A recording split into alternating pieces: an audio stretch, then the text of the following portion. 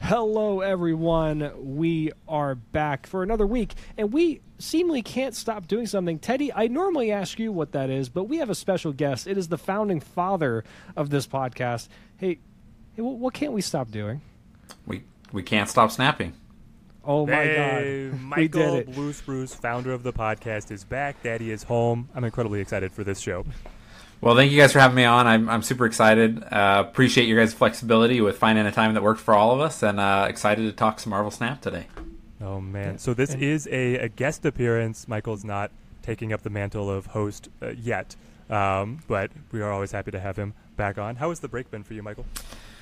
It's been good. Life's been really busy, prepping for another child, and honestly, probably heading to the hospital in like 2 or 3 hours from now is what it's looking like. So fun for that. Wishes. Yeah. But work's been busy, but work's been good. I've still been playing Marvel Snap every day, so I haven't slowed down there. I've kept up Infinite every season.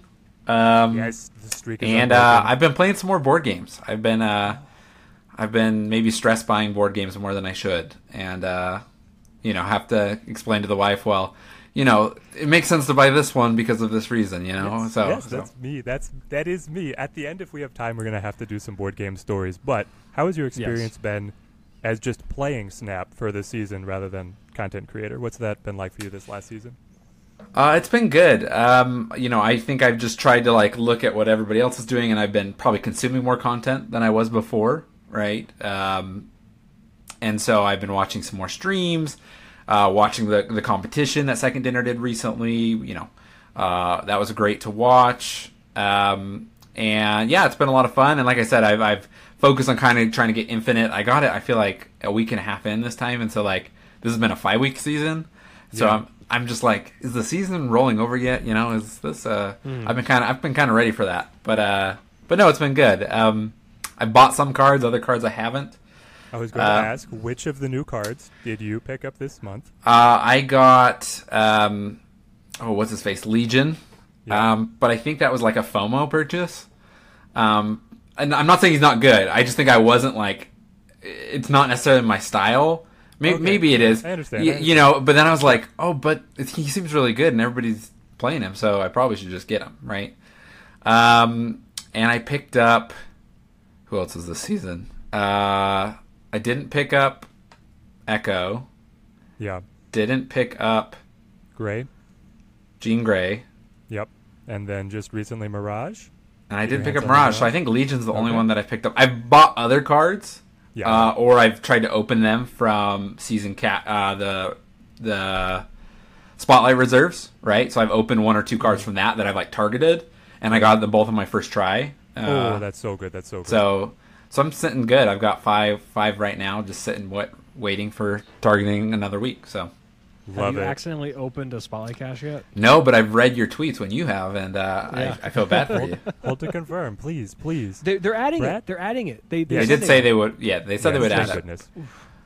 Yeah. Yeah, I feel like that should have been implemented in the beginning, but they are always iterating. I got a cool Darkhawk variant, but I already have the 3 times value one, so why would I ever use anything else? Well, this one's 10x. That variant value could go up so much if they put 3x value on the card.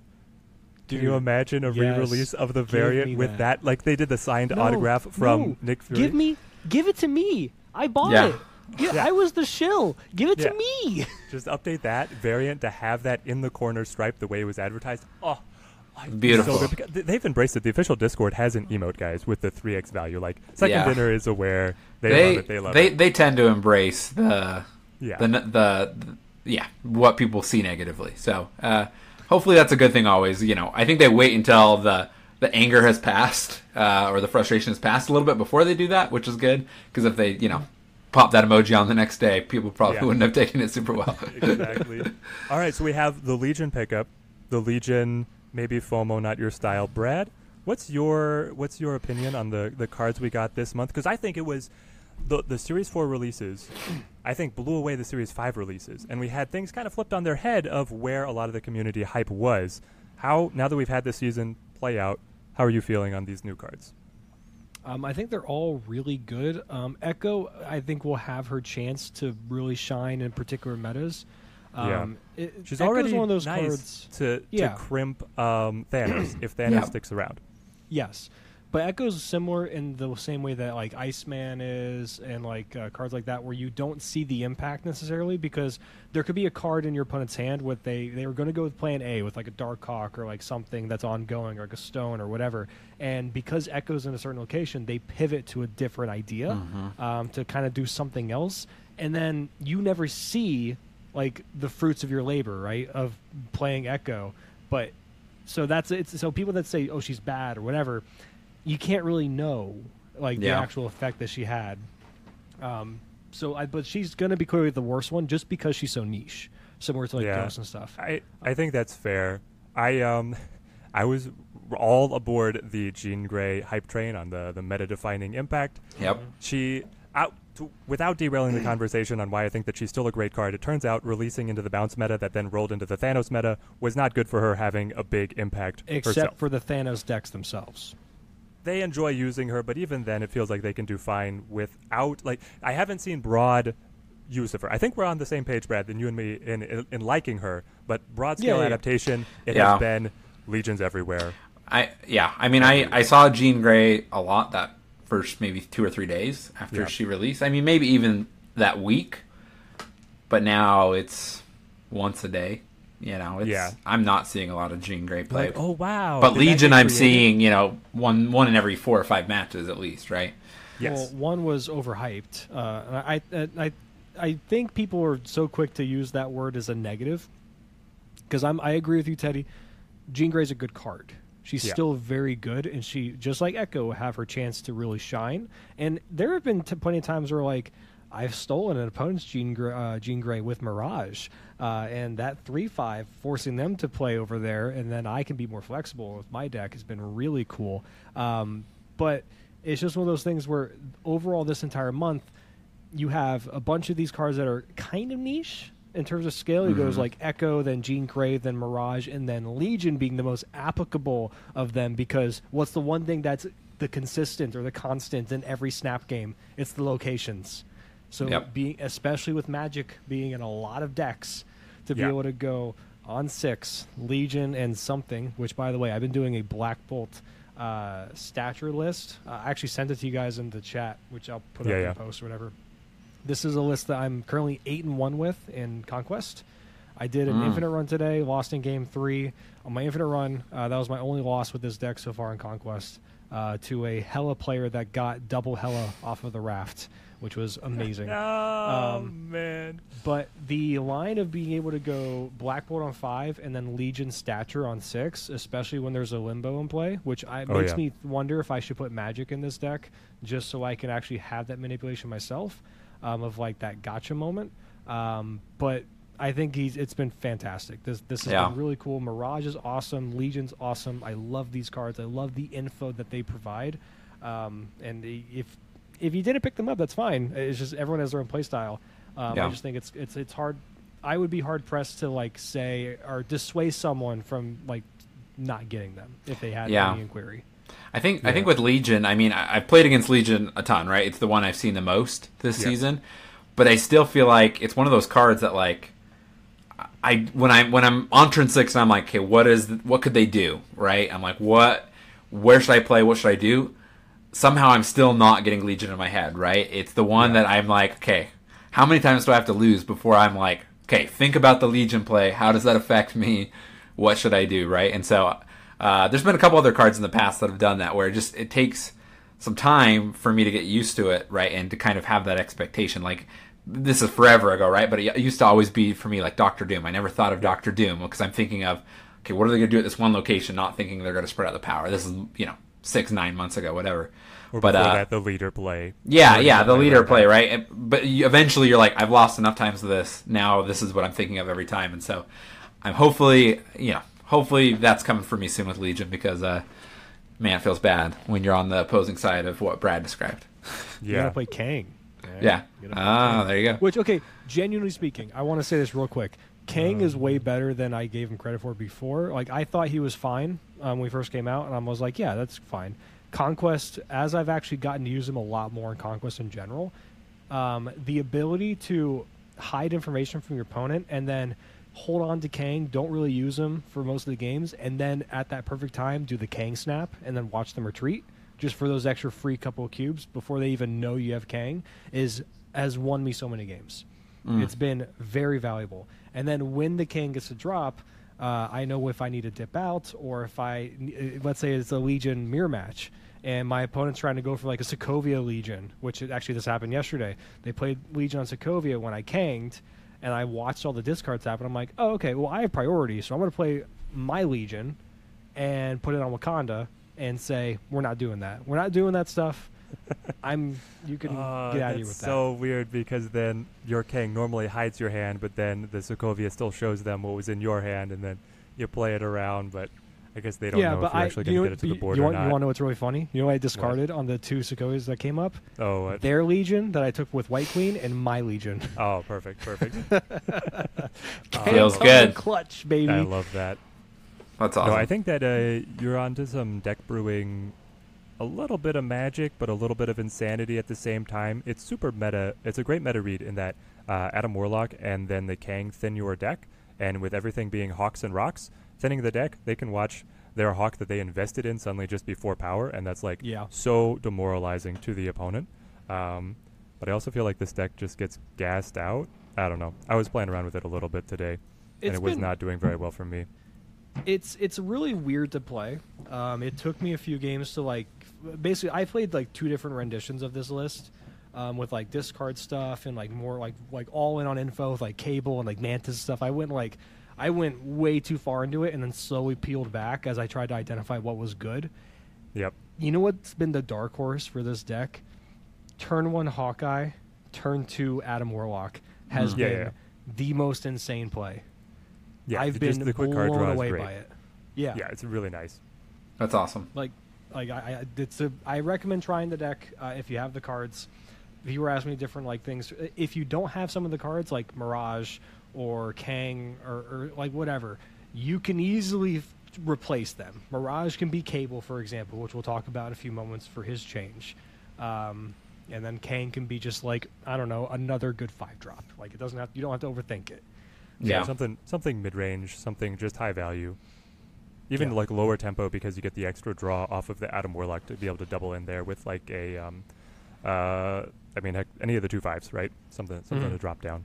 So yeah, we touched on Cable. We've got an update to Cable. But so Brad, just to cap off this last season in review, Michael bought 1 card. It was Legion. Are you going to try and sell him anything else, or do you say that you made the right choice in getting Legion and nothing else? Ooh. Well, I mean, he's already selling me on Mirage because I'm looking at this list. I'm like, I kind of want to try this out, and that's the only thing I'm missing. Yeah, Mirage is the one I would say more so than any other ones. Jean Grey's okay, Echo's whatever. But Mirage I think has been very good, especially in the Thanos meta. I love taking their like Soul Stone or their Power Stone and be like, I have a 1/3, I have a 1/5 kind of thing going on. And just again the info itself that she provides, even if I don't play the card that I get, has been very good. So I think Mirage is pretty sick. I might have to open up the app while we're recording here. There we go. We'll see what happens. She's in the cache now. You have a 100% record on cracking them open first try. Well, to be honest, I opened up one this week. I was like, I'll see if I get her right, and I got the Thanos variant, which is good. I'm like, okay, this is a pretty good variant. I don't feel bad, but I have 5, so it's like even if I could open one more in the next 45 minutes, and just one more shot. There we go. All right, if you do, you're gonna have to tell us what you pull open. Yeah, we'll see. Or show the camera. Yeah. Yes. Yeah, we should. Okay, so we have some changes. We have a big patch that has been announced with some interesting changes in the sense of like quality of life. We've kind of touched on this a little bit, and then some massive changes. The first one we want to go over is going to be Cable. It's one we alluded to a few moments ago. The big problem that Cable has been approached with over the last few weeks since the Chavez change a while back, maybe a month ago, was the fact that Cable always would grab Chavez because she was forcibly stuck in the bottom of the deck. And if you play against an opponent that plays a Chavez deck, you're essentially just doing the same thing that Chavez already did, and except now you're giving them essentially one extra draw that won't be Chavez and kind of helping them in a way. So that kind of sucks and feels bad. So a very simple change. Cable's the exact same thing, except instead of grabbing the bottom, he grabs the top. That I have a question, though, for you. This is a great change, by the way. I love this. What do we do about Mantis? Mantis draws off the top, right? Yeah, but you have to snipe. Line up. Yeah. And she's a 1/2, right? And Cable's a 2. I know Cable's a 2/2, so it's a lower power and it's a guarantee hit. But I feel like Mantis is just so. Why would you? I don't know, Brad. I was already going to be like, what do we do with Cable? Cable, this is not enough, man. Mirage is just better. Mirage is drawing a cheap card from their hand, I agree. and then it's more power. No, here's the no. I think Cable has a genuine chance of being played now because you steal the card. It's not a copy. You take it. So if you, especially in Conquest, when you take their Shang-Chi or you take like their tech card that you know you can overcome, and you're like, they don't know that I have this, and you have the ability to snap. I know you're. Teddy. I was gonna say Teddy doesn't look convinced. I don't know. I saw Mirage release, and I was like, without Cable getting buffed in some way, I'm never playing Cable again. His rate's still going to be low. I will concede that. But I think in Conquest you might see him tick up a little bit because the value of stealing people. Because before the argument was, even before the Chavez thing, you're taking the card they're never going to see anyway. So yes, you even if you take the Shang-Chi, right, you're taking that and you know that they don't have it. They don't know they're not going to draw it, but they'll never see it in the first place. But now I know it's a change of mentality more so than anything, but taking something from the top and denying them that draw, especially when it's something that's a key card that they were hoping on, it's I think it feels more impactful to me, like because you're straight up denying a draw now. Like, I think the interesting thing is that like they don't know which card you've drawn, right? Of course. And so like there's that mind game of like they're hoping, like you say, to draw the Shang-Chi, but you have it in your hand, right? Yeah. And they don't know that, so it's like they're having to play around you potentially having any, one of 3 cards by the end of the game, right? Or so, like, and they have to play around that, right? So I think that's interesting. No, it's very interesting. It's so competitive to get, as there's more and more 1 cost and more 2 costs, especially for like the plug and play. What do you want to rock? When you're up against Spider-Ham at a 2/2 and Mirage at a 2/2, do I also fit in Cable? Am I replacing one of those with Cable? And I feel like I just go back to those other guys. Like the competition's very stiff, but you're right. I mean, the fact that you're stealing and then you have the extra information, the opponent doesn't know they're running a broken combo, and you do, and you can really play that to the hilt. If you get those off, it's going to be very impactful. Yeah. But we'll see if he actually sees any play beyond that. Anyway, we got another one that's going to be probably a bit more impactful than Cable, even though the change is far less nuanced or interesting, I suppose. It's one that they teased. It's Magic. So they said in the previous OTA that they are going to change her for the next patch, which is going to make it so that the on reveal on turn 6 does not trigger, but you can play her on turn 6, which I think gives her a slight bump in stock for serverless. We've seen Magic with the new Absorbing Man and Surferless a bit now, because now on turn 7 you can go Surfer into Absorbing Man, which the 4/5 is a lot more impactful than the 4/3 was before. It's so good. It's so punchy. I love it. Which now Magic doesn't have as much of a downside, where if you have nothing better, which is not going to be very often in a Surferless with cards like Maximus, the new card Dakin coming out soon, things like that. If you really need to, and you got to play Magic on turn 6 just to get that extra couple of power, you can. Yeah. Congrats. I played Oh, go ahead. Go ahead. Oh, I played a decent amount of Surfer Negative over the last few weeks, and man, it's one of those times, right? It's the recency bias. I know that the stats aren't really against me, the game's not against me, but I'm like, every time on turn 6, I draw Magic, and she's inverted, and I can't play her, and I'm like, yeah, this potentially could win me the game. Just like if I could play her down and then do Surfer to get some extra stats somewhere, like it could make an impact. And it's just like, so this for me is great, right? I think it'll definitely help in that situation if that's just your worst case scenario, drawing her on turn 6, you can at least do something, right? Yeah, I think over the course of a full conquest, either gold or infinite, you're going to have at least one game where you take advantage of this change. And so I think it's a very nice flexibility change. I mean, heck, people wanted this change back when she was the 5/3 and unplayed. So I love seeing this come through. And then, yeah, when you get the buffs on the Surfer coming through, or if she's inverted, it's great. Negative Surfer, loving it. Negative Surfer, not necessarily loving the next change, but Negative still, his stocks are going up, right, Brad? Yeah, definitely, because there's one change that people have been wanting for quite a bit, because there's a weird interaction. Have you ever noticed that you have, Iron Man in your hand, right? Or let's say you have Death in hand, or more importantly, the new Living Tribunal, and then the peak shows up, and suddenly your Iron Man's a 5/0, or an 05. That makes sense. Yeah, cool. But your Living Tribunal becomes a 6/6, right? Your Death becomes a 6/8, right? Yep. Is that how it works? Yep. So the Death one is actually really funny because it's like still good in that it got discounted. I love that one. Yeah.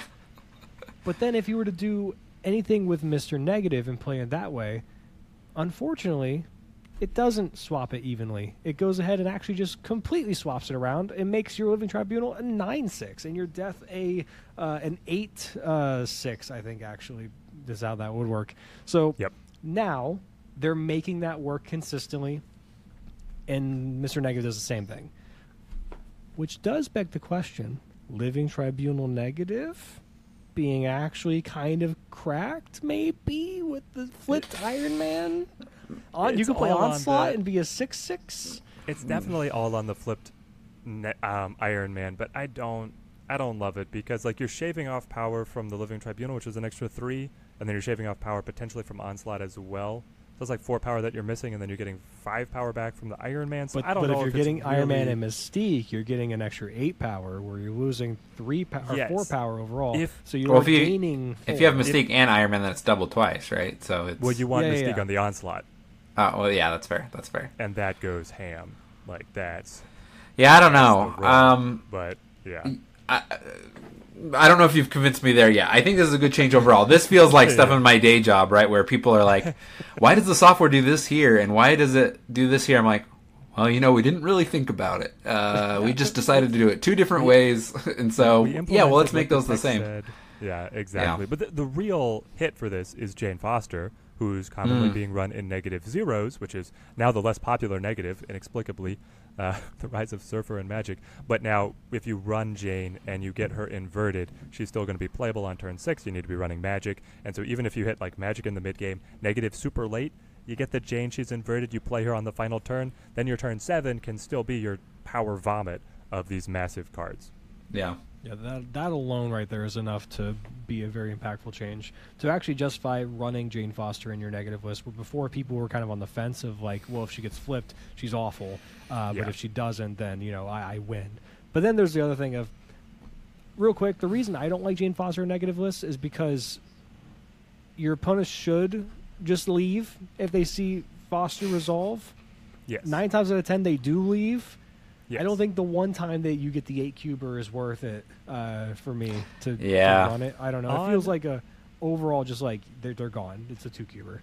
I feel like in ranked, you might be able to smack people around a little more. But yeah, I think in especially more competitive Conquest, people are so cagey anyway, it's not going to make you money. Yeah, because they'll snap earlier, right, if they've got the hand, right? And they'll snap, and then maybe you'll stay in because you don't know what's going on. But as soon as you see that come down to 5, it's like, well, yeah, they got my 2 cubes. So, or if they do stay in, they probably have Wave or Sandman, unbeknownst to you. Or they're just really dumb. I think they're mostly just really dumb. I'm going to be honest. Yeah. Brad has a low opinion of the community. Well, but not you guys, you listeners, you are brilliant. I definitely, for me, there's like I play worse the more tired I am. So sometimes if I'm just like out of it, tired, I'm like, that tweet. Yeah, I'm just like, I'm just gonna stay in, we'll see what happens, and then I'm that loser that gives you the 8 cubes. So I mean that I've done that before.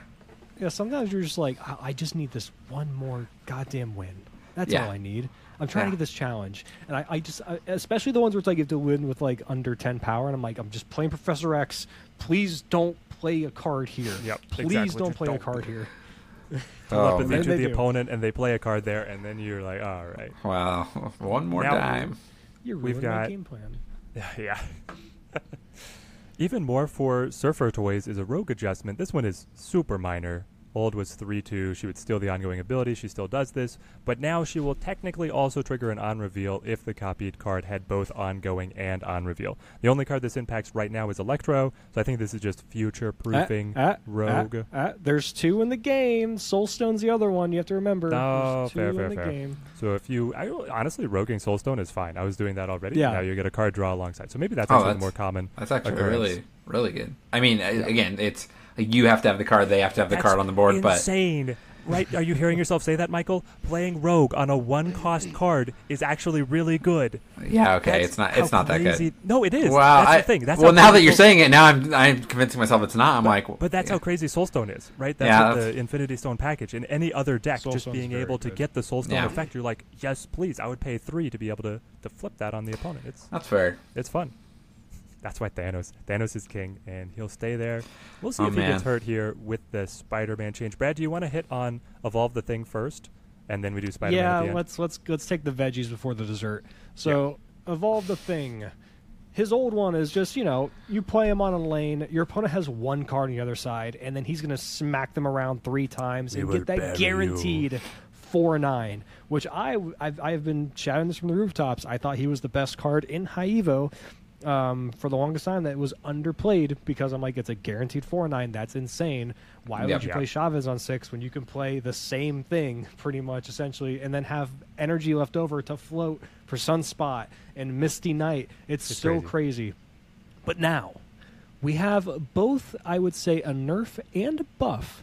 The nerf aspect of this is the fact that it afflicts 3 random enemy cards here with -1 power. So rather than being able to hit a single card 3 times, its floor is 1 card, hit it once. Now it's a 4/7 essentially. Where its ceiling now would be that 4/9 swing like we are accustomed to. That's the nerf. So The to be very buff- clear, the random card cannot be chosen multiple times. It has to be Yes. 3 different cards to get the full value. Yep. Exactly. The buff aspect of this, though, makes Abomination better in these decks Yes. because Abomination cares about each card that's hit. When you That's a very hit the good higher point. part of it, sometimes you have those weird games where you play the thing on a stacked lane and you hit the same card all 3 times. Yeah. And you're like, your A-bomb's like, oh. And then it's even okay. worse. You hit like Dracula. Yeah. Oh, I hated that. Yeah. -3 Dracula. Joke's on you. Yeah. Yep. I love it was great So- playing discard into that deck. But yeah, so It's a good Go ahead. change. I like it Yeah. a lot. I think it's really nice. It's one that is not actually really that big of a nerf, I would say. It just makes it so it's not just a blanket slam it down, brain dead play on turn 6 or turn 4, I mean, and just guarantee a 4/9. I think that was too good, but this gives a bit more nuance to the card in a deck that you want to float energy anyway. So maybe playing on 4 isn't always the best thing you want to be doing, regardless. Yeah. oh man, I remember last week we were recording. Highest win rate card was A-Bomb. And this making him even better. It's so good. All right, it's changed around a little bit over the last week with a little surge in Sauron and Stature, but A-Bomb still in the top 4 with Thing right behind him, rounding out the top 5 on Snap.fan. Of course, the stats, they lie a little bit, but the fact that he's just up there at the very top shows that this is a very capable high Evo deck. Yeah. Yeah, I think we're going to be seeing more of that over the next couple of weeks. Funny you mentioned Stature. You know what I found out today? That Stature stays at 1 when Dream Dimension comes up. Yes. She used to be able to fight through Wave as well, but then they Yeah. altered that, so... So Dream Miles Dimension will do it doesn't too. increase her to a 2 when she's 1. is what No, you're yeah, saying. she stays at 1, definitively. So that supersedes the locations ability. Yeah, so Stature and Miles used to have the highest priority, but now they're just... Wave has the highest priority, and Stature and Miles are behind Wave. Okay. I think it's cool. I like it. Yeah. I was very, Yeah, very no. pleased to see that. Yeah. I hate But- I hate that location. I mean, it's How it's many location. games where I have I've got a 5-cost card to play down and I'm like, well, not today. Now that they have decreased the frequency of the stone locations, I think Dream Dimension's drawing some ire. Or Yeah. Dream Dimension's drawing the ire. The 5 But cost hey, increase. Michael, I have some wonderful news for you. As someone who also agrees with you and cannot stand Dream Dimension, there was one card that I always hated having in my hand when Dream Dimension popped up, and that was our beloved Spider-Man as a 5/4 over the last month or so. Now, you don't have to worry about that anymore. He's a 3/5, and that's not all. It'd be insane if he was a 3/5 and kept the same ability. Yeah. So let's move on from that. His on reveal has changed. This is a complete rework. Now he says, on reveal, move to another location and pull an enemy card from here to there. So kind of a mishmash of Stegron and Polaris? Is Yep. this the next best, just straight up throw it into any deck you can, like a Polaris 3/5? Or is it a bit too random? Michael, what's your take? Well, when I first saw this, I saw the 3/5, and my jaw was here, because I just stopped reading for a second, and then I was like, oh, okay, different ability, right? The words are different. Let me catch up here and see what's going on. Yeah, I mean, it's a great stat line. I think for what it's doing, like you say, Polaris, right? It's Polaris. It's moving a card. It's very similar, but it's taking a card from where you are to a random location. So, I mean, we've seen Silk have some great versatility, being a 2/5 that kind of bounces around the board, and you don't have that control necessarily. Silk's obviously a different card, and it can bounce from multiple times, but I think Spider-Man has a good spot in just like a good cards like line, because it's only going to move once, and it's going to go to one of two locations, and often that's not going to be a bad thing, especially on turn 3, right? Because you still have half the game to kind of figure where you're playing out, right? Yes, true. If you're playing it on curve, I think that Surfer is interested at another 3/5, but I don't know. I find it hilarious that the devs call out that part of the reason for the change is that they were getting a lot of feedback that players are frustrated playing against Spider-Man. And as such a universally popular character, they didn't want that to be like such a negative experience. It's really fun to play Spider-Man. It's not so fun to play against Spider-Man. Now I think they're making it not so fun to play Spider-Man, but actually kind of hilarious to play against Spider-Man and be like, oh, you pulled the junkie card and now you're gummed up. Like, I don't know. If I'm running Surfer, I feel like Polaris and Juggernaut both recommend themselves just as much, if not better, than the new Spider-Man. I don't like the chaos of not knowing where he's going to hop. If it was controlled, like if he was guaranteed to go the left, like all the other move cards, I might actually like it a lot better. Interesting, yeah. I don't know. I think it's not going to be as insane and potentially as frustrating as Silk, where Silk has a really weird learning curve of like picking your lanes and making sure that you can like let's say for like you play Jeff and then like another move type of card, and you make sure that middle lane is clogged, and you force your Silk to go one way or the other, and then the last turn then you move your stuff to kind of open up that way. But Spider-Man is a bit more just, it's a one and done, and I think more often than not you're kind of okay with it just moving, because the 3/5 is going to be pretty decent on its own rights. It's hard to say. Like, I can't even give a proper evaluation of this type of effect, because I'm trying to think of like where you even play it. Like, do you play it as your type of Juggernaut thing behind a storm? Not really, because then Spider-Man leaves that stormed location, and that seems kind of bad. You don't want to use him to get into a locked location more often than not, because things like Sanctum Sanctorum, yes, he can get to, but he's bringing someone with him. So is he going to stand toe-to-toe? Maybe in certain matchups like the Thanos meta we have currently, that could be interesting, where you just take a Mind Stone or something like that, zip him over to Sanctum, and you're like, cool, peace out, I win. That's going to happen. But then the same thing could happen with Silk, right? Yeah. Or once she lands there, she's there. Will this work with unrevealed cards? I would assume. We don't. I don't think so. You don't think so? My assumption is no. So not like Juggernaut, because Juggernaut. Because it's calling out cards, and I think cards have to be revealed when other effects have this kind of text. Like Juggernaut will specifically call out cards that are played this turn. And unrevealed cards are played cards, but they're not cards. But Stegron's wording is similar to this, where it hits unrevealed cards. It does? Stegron hits unrevealed cards, yeah. Maybe he can. I feel like, do you run this alongside Silk to kind of compound Junk-a-Lane. You watch the results of Spider-Man, and then you double down with the Polaris in the mid-game. They're looking at a lot of really tiny cards.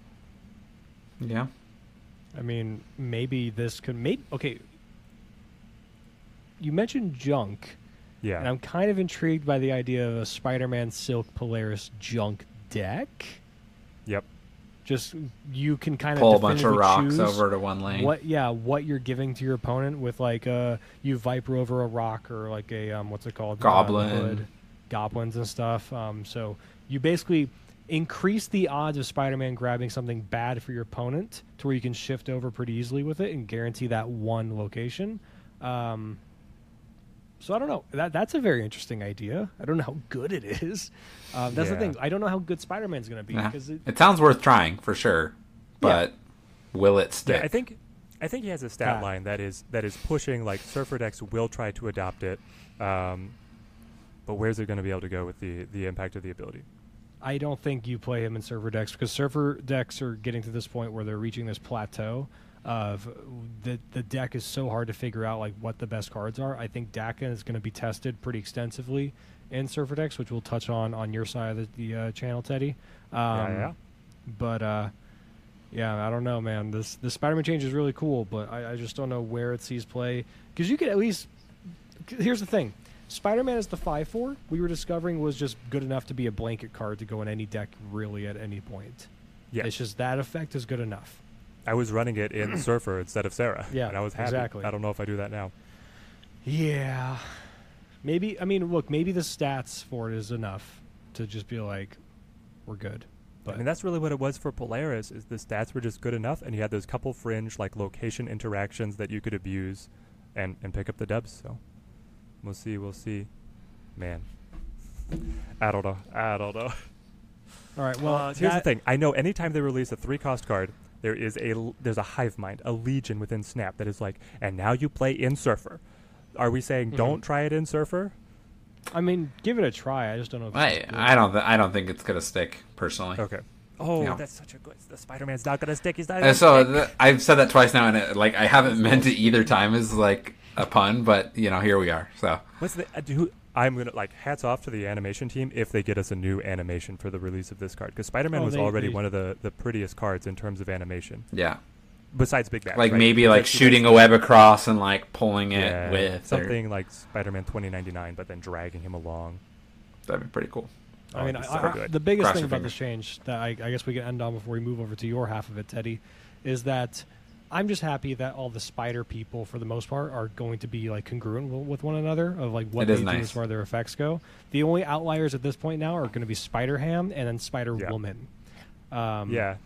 Which Spider-Woman's the weirdest one here, where I wouldn't mind them doing the thing of switching around some abilities or something and giving Spider-Woman something else at some point. I'm cool with that. She's also just very underplayed and underutilized, even as a 5/8, which is we've kind of established as being the best of 5 cost can be, getting right underneath Shang-Chi. Well, and if she gets the 4 cards, right, that's a 5/12. Yeah. So yeah. And she still doesn't see play because that effect isn't impactful enough in the eyes of most players, at least competitively leaning. But maybe she's just the card that's good enough to be played that people are kind of dusting over to the side.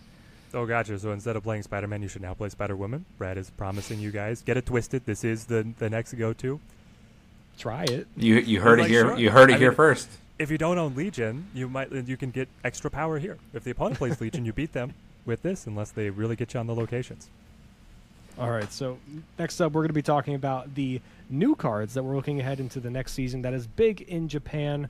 One thing that I'm very excited for, there's a lot of cards to talk about, a lot of interesting discussions to be had, so stay tuned. We'll see you right over there.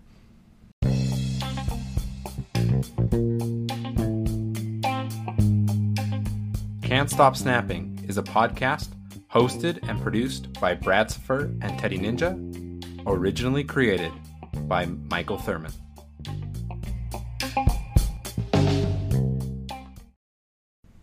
Hey, Teddy. We have a wonderful guest with us today. It's yes, the founding father. Hi, Michael. I haven't heard this one before. You have not been a big person in the content creation as the last few weeks because you've been taking some steps away from the podcast, stuff like that. But people still need to know where to find you. Come back to the limelight. Where can they find you? So I'm on the website everybody knows, X, that we're all familiar with. Twitter at BlueSpruce17. I'm also in the official Discord, and you can message me on Discord. I'm BlueSpruce17 on Discord as well.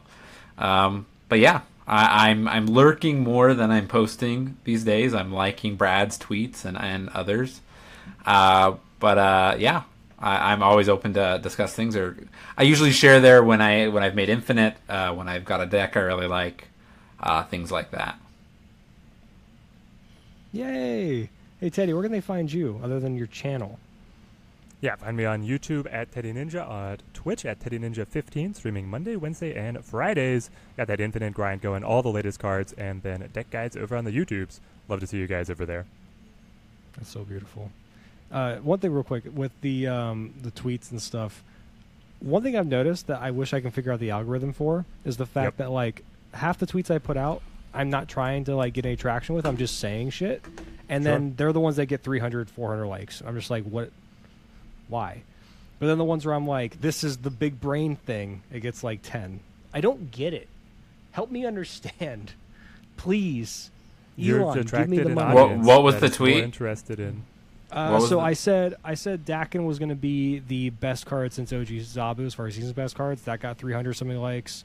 And then I said I tweeted a weird surfer list that beat my ass, and I was like, this got me. It got me good. I had 200 something likes.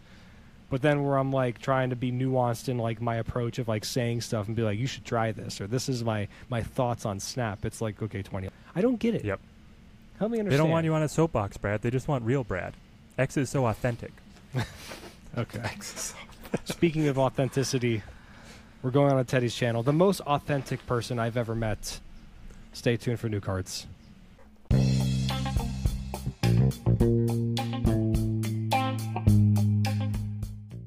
Welcome back, my friends, to the Can't Stop Snapping podcast with a very special guest host. The return of Michael Blue Spruce, founder of the Can't Stop Snapping podcast, and as always, joined by Brad Sver. How are you guys doing? Doing great. What are the hype levels for the brand new season headlined by Dakin? I love any card that's like creating a new card with it. So I just love that flavor of any card. Thor, not in his original form, because Thor in his original form was horrible, but Thor today, anything that's like doing something very unique like this, I just love. I think I want more cards like this. And we're promised, we're getting a little tease in 2 seasons. We're going to get Black Knight within the weapon creating vein as well. We don't know any stats or too much specifics yet, but yes, they know that we want this. We hunger. Brad, where are you landing on Dakin? Dakin in general, or the entire season? Let's start out with Dakin. If anyone was listening during the little break segment, I did say on the wonderful Twitters, or X.com, which looks like a very suspicious site that you should not be browsing at work anymore, I guess. So weird. It's so weird. I think that Dakin is going to be the best season pass card since original Zabu. I think that's where he's going to be at. I think he's going to be better than Nebula. Crazy. I think he's going to be better He's better than Hitmonkey? I think he's better than Hitmonkey. Hitmonkey? Here's why. Okay, Hitmonkey, very specifically, went in a bounce deck. Was very good and was the part of the reason why that deck was so great. Yep. Kitty Pryde really pushed it over the top, but Hitmonkey was a big player, which hence the reason they had a big change with him. Dakin, I feel like, is a card that can just go in literally any deck you want. You can build around him if you really want to, with the discard stuff or the destroy packages, with like things like Carnage or not Lady Sif, what's her name? Kali Wing. Mm-hmm. You can do things like that to go specifically in line with him, or do stupid crazy stuff with like Shuri and things like that to make him really big and Taskmaster. You can do that too. But you know what else you could do? You could play him in Surfer, because he's a 3-drop. And you know what else Surfer likes to play? The Killmonger Nova package, which that just slots in nicely with this kind of card. You know what else deck likes to play the Killmonger Nova package? Sarah Control. And you know what Sarah Control really likes to play sometimes? Big cards. And they used to play a card like Maximus, but Maximus has the downside of making your opponent draw. And when you're trying to be a control player, you don't really want to give your opponent cards. You know what Dakin does? Becomes a 3/8 at the minimum, and then doesn't give them cards. Yep. There's that too. So do you think that Dakin is good enough to run if you have only one activator for the shard? Yes. You do? Nova's good enough to run when you have one activator with the Killmonger package. But Nova is such a low opportunity cost loss, right? You're dropping him in as one energy pretty much anywhere in the game. I don't really care if I don't pop Nova. Like, I don't feel like I wasted too much. Dakin's a 3/4, which I didn't lose too much in the 4 power to not get that to double. So I guess that is fair. Mike, Yeah, what about you? well, Are you running this solo with one guy? I like the angle from the Sarah Control. I love that Yeah. deck, and so I think that's an interesting deck. I think notably, right, that just base increase from 4 to 8 if you're doubling his power is non-Shang-Chiable, right? So Right. it's The like a premium. bigger body than you just said the name, the Maximus. 3/7 Maximus. He's a It's better Maximus. Look at him. Yeah, he's a better Maximus. You don't have the downside, right? So is that risk worth it? Because Maximus, right, he's great if you play him on turn 6. You're not, the cards your opponent draw is not helping them, generally. But Dakin you can play down turn 3, turn 4, turn 5, turn 6, Now, right? it is important to line up. The Maximus comparison is not quite 1-to-1 because you're in this situation where we're playing him alongside the Killmonger for the activation. You do have to play the shard, which is one more energy. So Yeah, then you're fair. looking at Right. the 4/8 in the combo. But again, the one cost is very easy, especially for the Sarah Control deck to fit in. They often have the freedom of one energy to be able to squeeze together. So it's Yeah. not too much of a hindrance, but it's worth calling out here. Now, what about this? Dakin he feels like the devs are promising this discard destroy hybrid deck and the synergy with his dad Wolverine, thematic synergy there. Is a hybrid deck actually going to be able to materialize? Do you guys have a pitch for what that could look like? So I kind of have one in mind, but that's actually going back to the Sarah Control list. I think you Sarah could, Control will run a little bit of destruction and a little bit of discard. Well, no, here's the thing. Like, what's a good card in Sarah Control already? It's Killmonger, right? And that's just a good Yep. catch-all card. That's when you're Yes. already going to be playing with the Nova thing. You know what else you could maybe do? You could Wing and maybe Swarm. run. You can run Swarm and Colleen Wing. Yeah, As just with, a Nakia. high. Maybe you're going into a bit more of a different deck now than Sarah Control. You cut Sentinel for Swarm, and then bring in Colleen Wing instead. And then maybe you're looking like instead of like something like Mysterio, you cut that for Colleen Wing, right? No, keep the Mysterio for the Nakia, right? Nakia hitting either the Mysterio Oh, if you're or the going into the Dakin Kia thing or the yeah. Swarm, they're all Yeah. quite happy. And to if get you the have buff, right? Bishop, right? Like, yeah. Yeah, so you're looking at like a hand buff kind of deck that has Yeah. tech cards with like Right. Sarah, which I think Yep. honestly, I mean that archetype I've seen been played quite a bit. Teddy, didn't you play it not too long ago, or make a little bit of a video on it or something? You do that from time to time. I do that from time to time. I was also already trying to cram Colleen Wing into destruction because I loved the like the high roll on being able to. I'm already running Wolverine. The high roll of being able to start him at 4 to then feed into a big Venom is amazing. Yep. And then hitting Swarm is also incredible because you get these free cards that you can drop down, destroy to be able to go into null. They're extra tokens to be able to discount death. This like really small discard package within Destroy was feeling pretty good already. And then with the additional upside here of another card that wants to be discarded by the wing. I mean, listen, Colleen Wing is a 2/4. Like, I just like playing a 2/4. And Yeah. then if she gives me more upside, I'm very happy. Yeah. I wonder, like, the classic Apocalypse with Dracula kind of a deck, right? Like, I mean, obviously you can put Dakin in there, right? And maybe you're playing MODOK on 5 to get rid of the shard, right? But what are you Dakin? replacing to put Dakin in that one?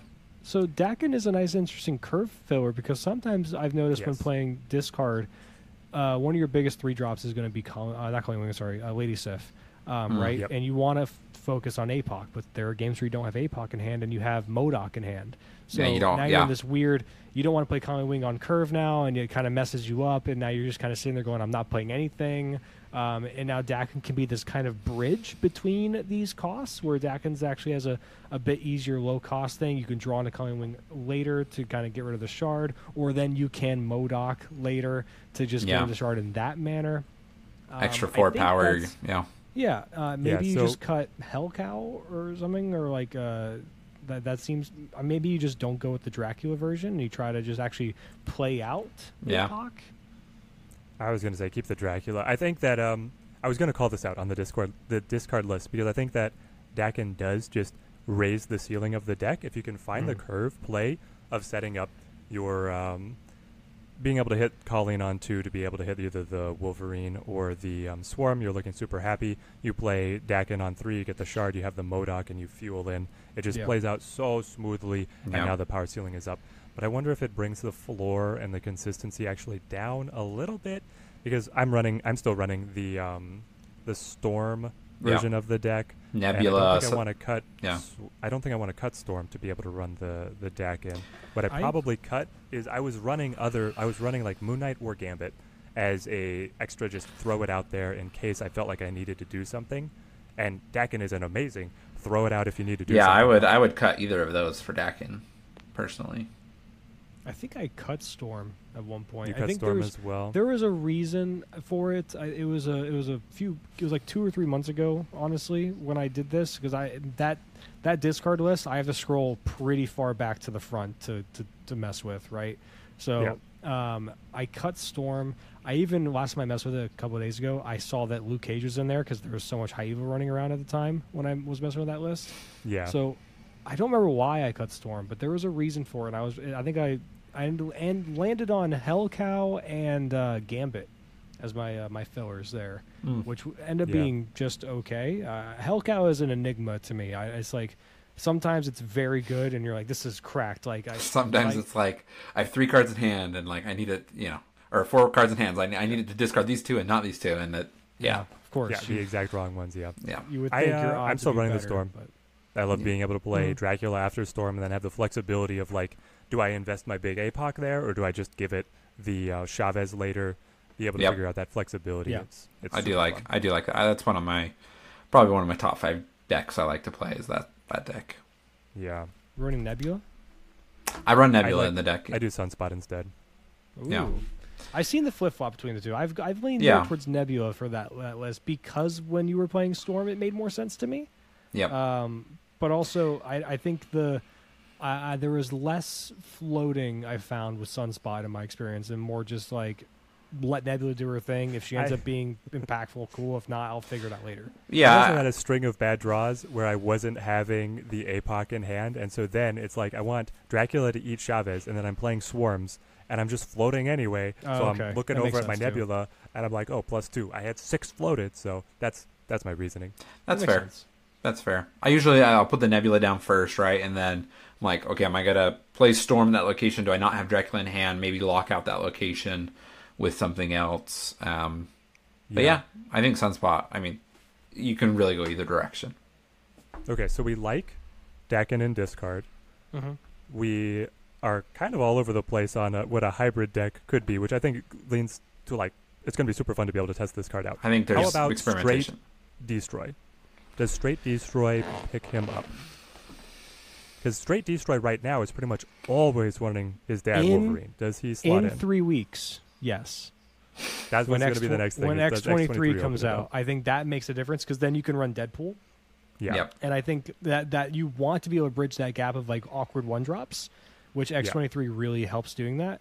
But as it stands right now... Now it's worth calling out. It's giving you a 1-drop that will be a token that can be destroyed for death. Yes. It's really not helping Null out very much, but it does fuel that side of the gameplay. Specifically. Carnage is the one that benefits the most out of it.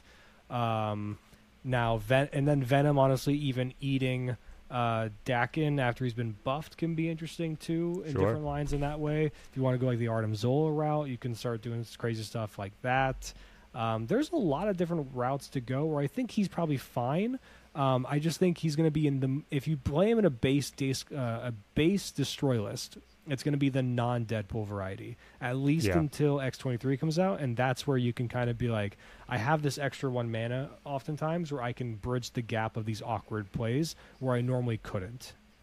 Yeah, I think the question is he better than Sabretooth? And I honestly don't know. Sabretooth is really good for Venom, and I think the floor for Dakin is not as good as Sabretooth. But I would play Sabretooth in that case, yeah. I think that's fair. I think the Sabretooth is just so nice to get that 4 power into Venom and then have that, like, just a 0 cost 4 power card in hand you can play for the rest of the game. Like, and then you get that wonderful Shuri's Lab pop up, and you're like, oh, this is the best day ever. Oh, yeah. It goes so hard. Big. It goes hard. Or they play the, no, that's good. I think he has a spot. Like, he has a spot in the hybrid, in the discard, in the destroy, right? I think there's probably a package he can work in any case. I think I'm personally more interested to try the discard than the destroy. Not because I don't think the destroy will be good. That sounds just a little more nuanced and interesting to me. I think there's good destroy packages out there already, and I don't know if he makes them necessarily how much better does he make them, right? Is it I just don't know how high the ceiling is there to improve that deck with just that 1 card. Yeah. That's my take. You had a shot here, Brad? This is exactly why I say he's going to be the best card since Zabu. Because think of the discussion we're having. Think of all the different decks we're even considering him to be good in. Yeah. The fact that he has that much capability of, yes, you can look at Zabu and be like, oh my god, this makes 4 drops insane. We go pre-nerf Surfer. Oh my god, this is great for 3 drops. Dak, and you're just like, you can argue pretty, I think I could be bought in to pretty much any argument someone presents to me of why Dakin should be an X deck. I don't think there's a single deck where they say, maybe I could do a Dakin thing with a Killmonger package, maybe throw in a single Carnage just to have some extra fallback or whatever, and I could just be like, I don't see why not. I don't see the super downside. Now maybe against Kazoo is where I probably would be like, let's not do that. But otherwise, there's not very many decks where I'm like, don't play them. Yeah.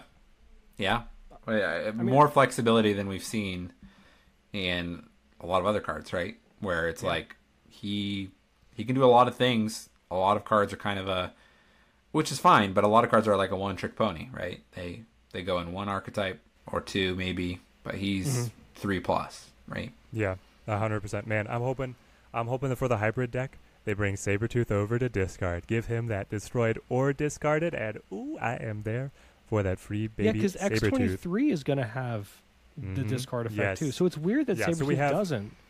Yeah, it's one of those things. It's why did we do this differently? I don't really know. We just did. Well, the high roll is that I think the MODOK being able to hit Sabretooth and not get to hand to board for free is too much. But I think the last 2 things that we have to close out the discussion is, one, what's X-23 going to do to this card that it releases in the middle of the month, which X-23, Dakin's living in X-23's shadow already, I think, for hype in the community.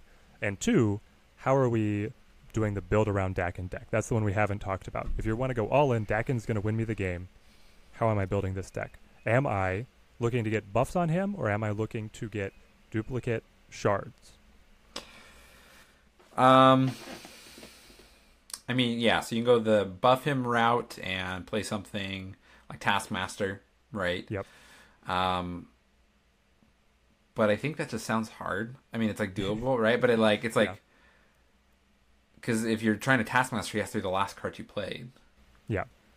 And so it can't be if you're going to destroy the shard. Exactly. So right.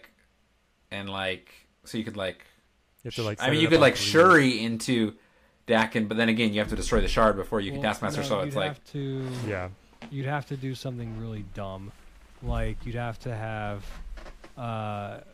Shuri into Dakin. No, then that doesn't work. So I'm thinking about Negasonic. It's turn 6 all of a sudden, and you can't. Yeah, it's really tight. And then he's going to be so vulnerable to Shang-Chi if you try and buff him. I think keeping him at 8 is actually better.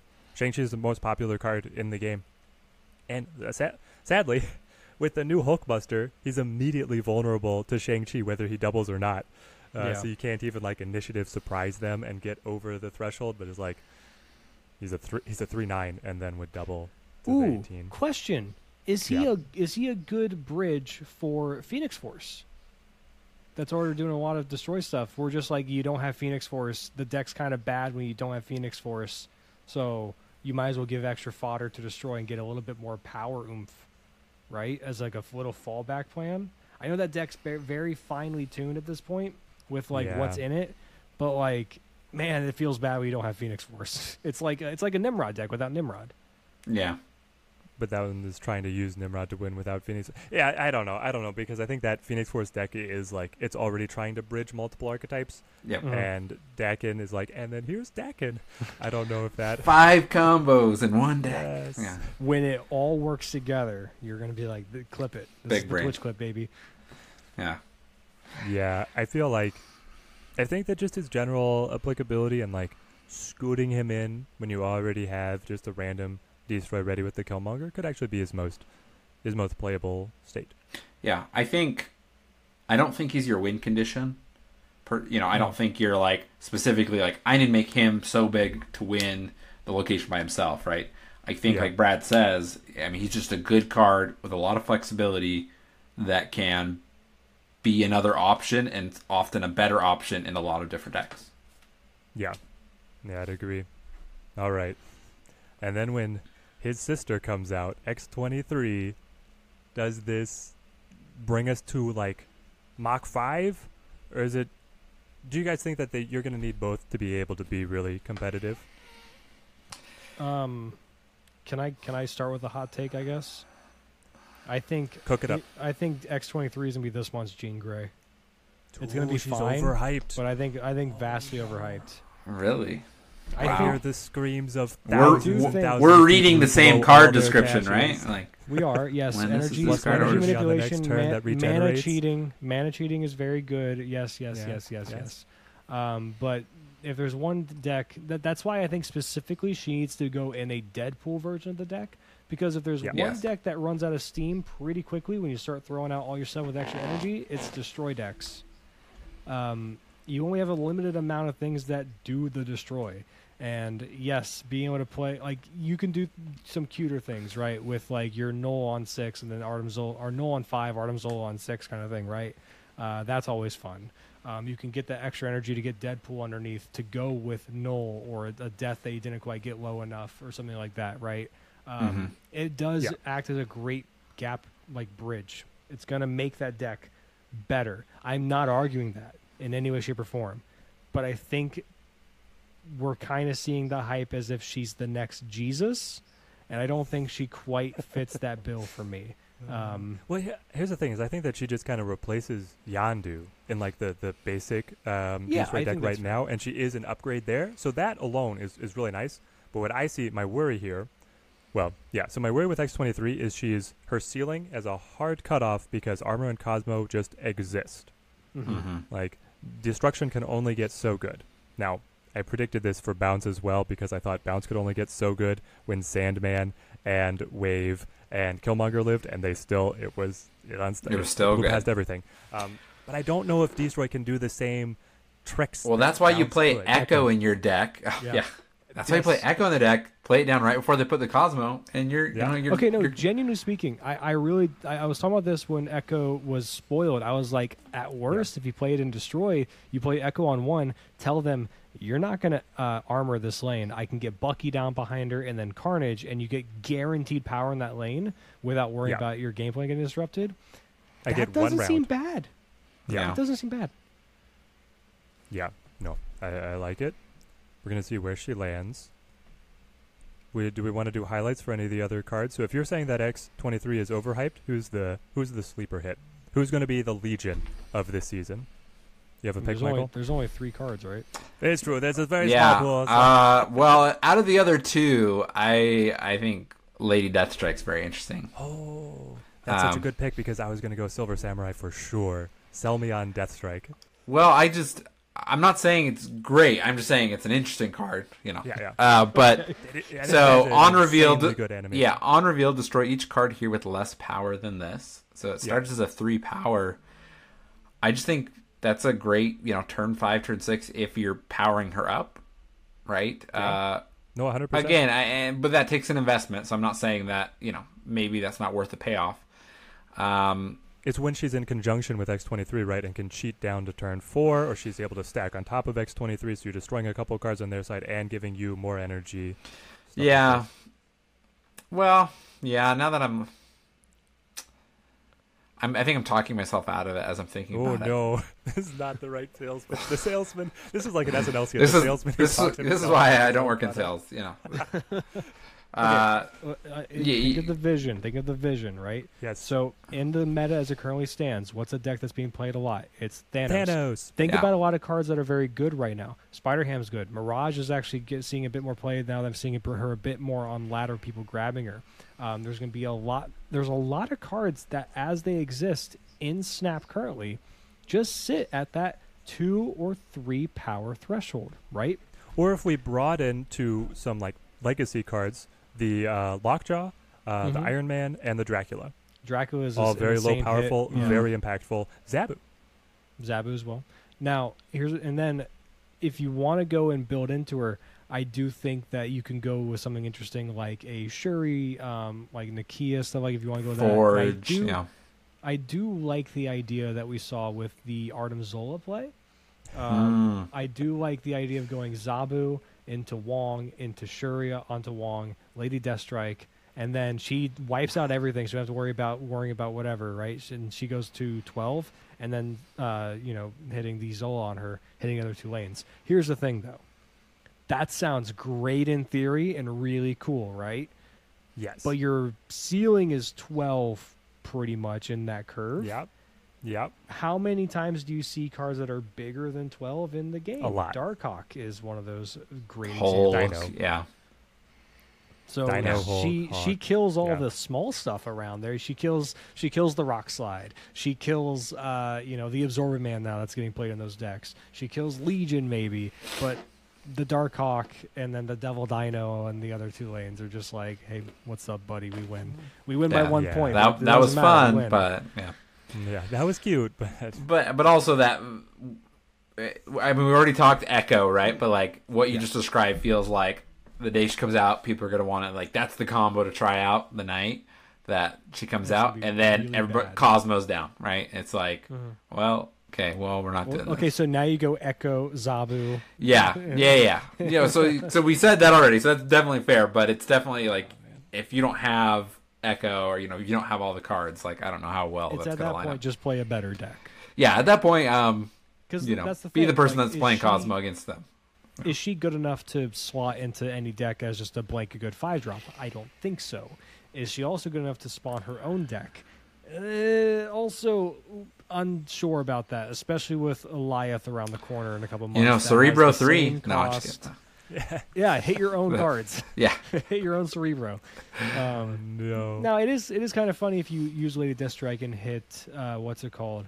You hit like a Patriot deck, and then Patriot goes down, and then one of the other stuff goes down around Mystique, Patriot, and then you hit those next, like the order of the Oh, events. the order, yes. The order, I think, would be one at a time.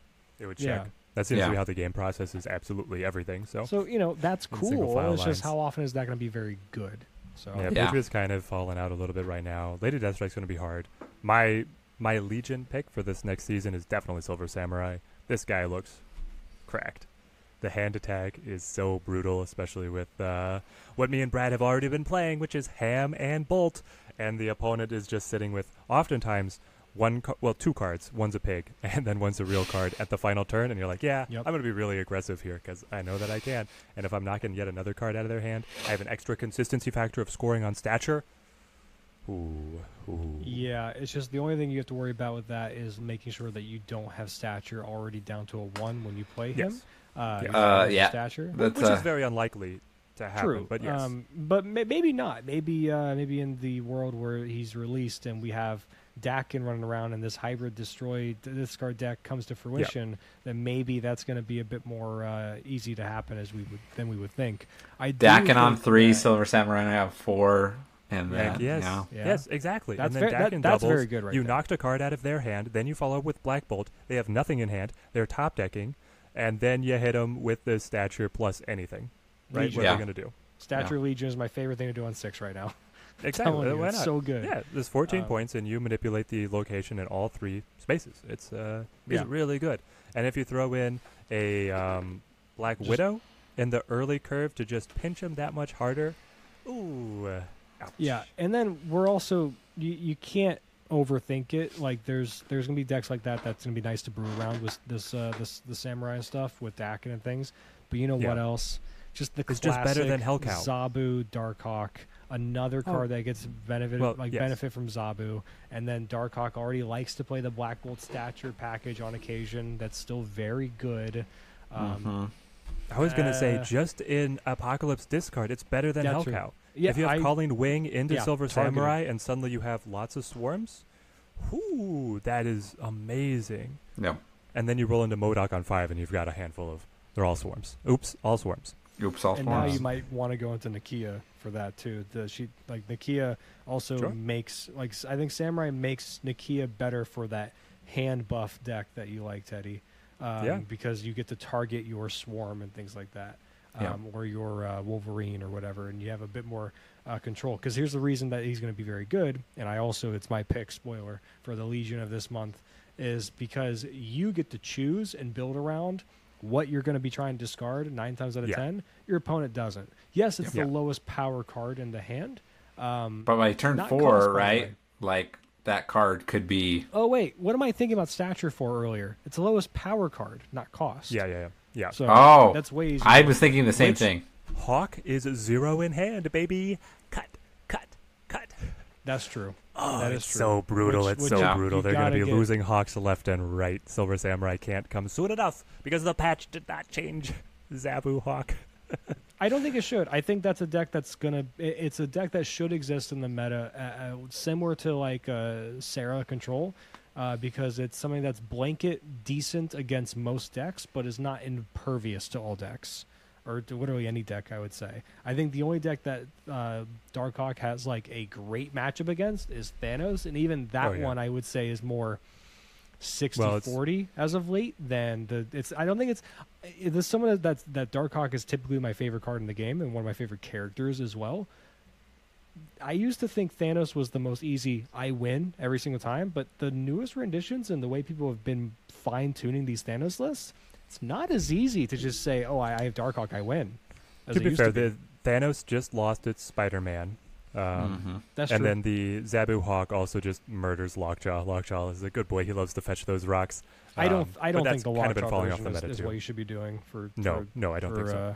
For Thanos, But if that comes back around, or if Lockjaw was very popular for a time, and then Hawk emerged as a little bit of a soft counter and a predator, so it's looking very good, and these cards are looking very exciting. You guys are going to let us know down in the comments below, what is your headline card? Because we each ended up landing pretty high on a lot of the different pieces releasing. This is an incredibly exciting season. That's going to be rolling into yet another incredibly exciting season with Loki around the corner. Oh, man. So be smart with your budgets. I want to be excited about August, but September, I'm like, bring it to me now. Yes. Death and Taxes, baby. Give me Death and Taxes card and Snap. That's the deck I want to play the most. It's my favorite archetype in any game ever because I'm an asshole. I love it. All right. Do you have any final words of wisdom you want to drop on our listeners for the upcoming cards? It's all you, Michael. Oh, it's not about the cards. I just had an important question I wanted to ask. Brad, how many times have you watched Mad Men?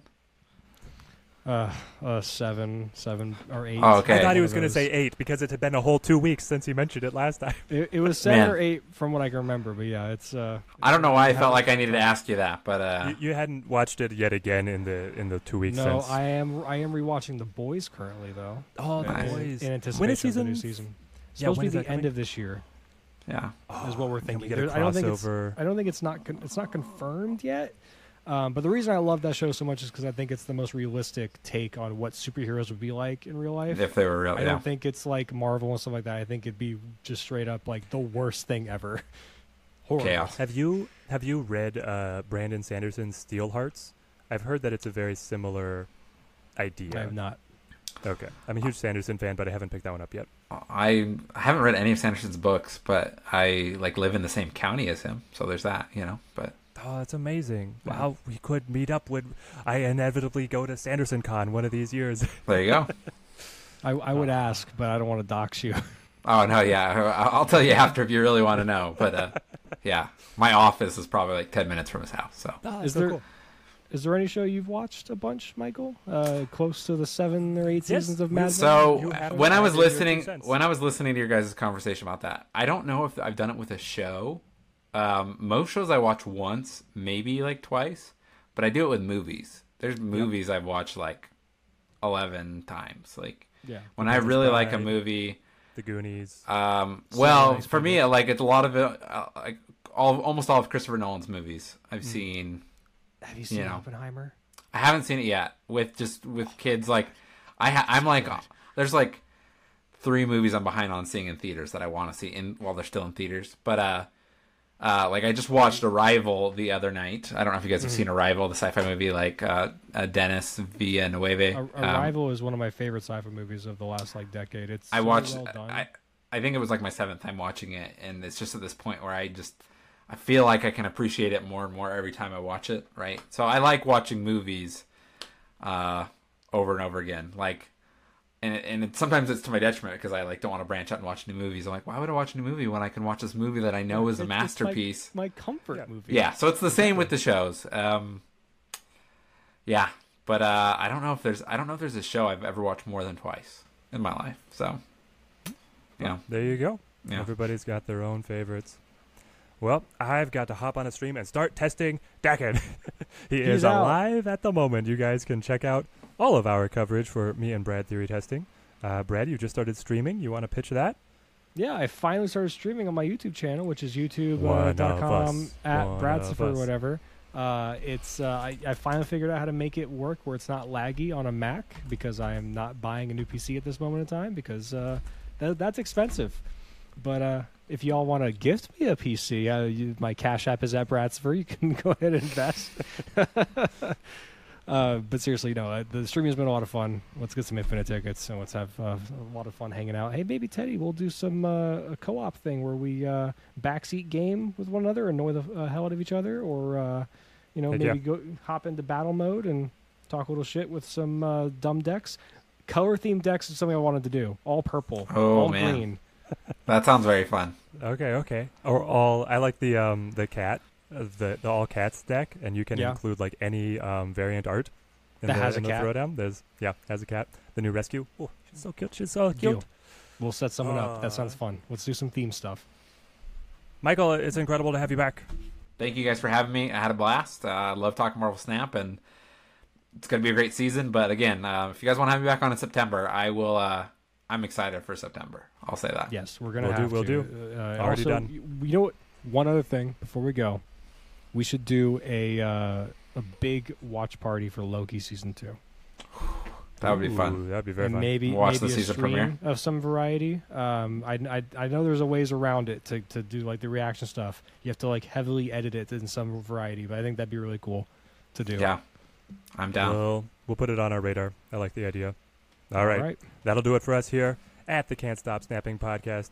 All you guys, hope you guys have enjoyed. You can find this in its unedited and entire audio format on any of your podcast providers, or you can split between the YouTube channels of me at Teddy Ninja and Brad at Bradsifer to be able to find the video cuts. Hope you guys enjoy. You have to let us know your thoughts down in the comments below. Until next time, thank you guys for watching.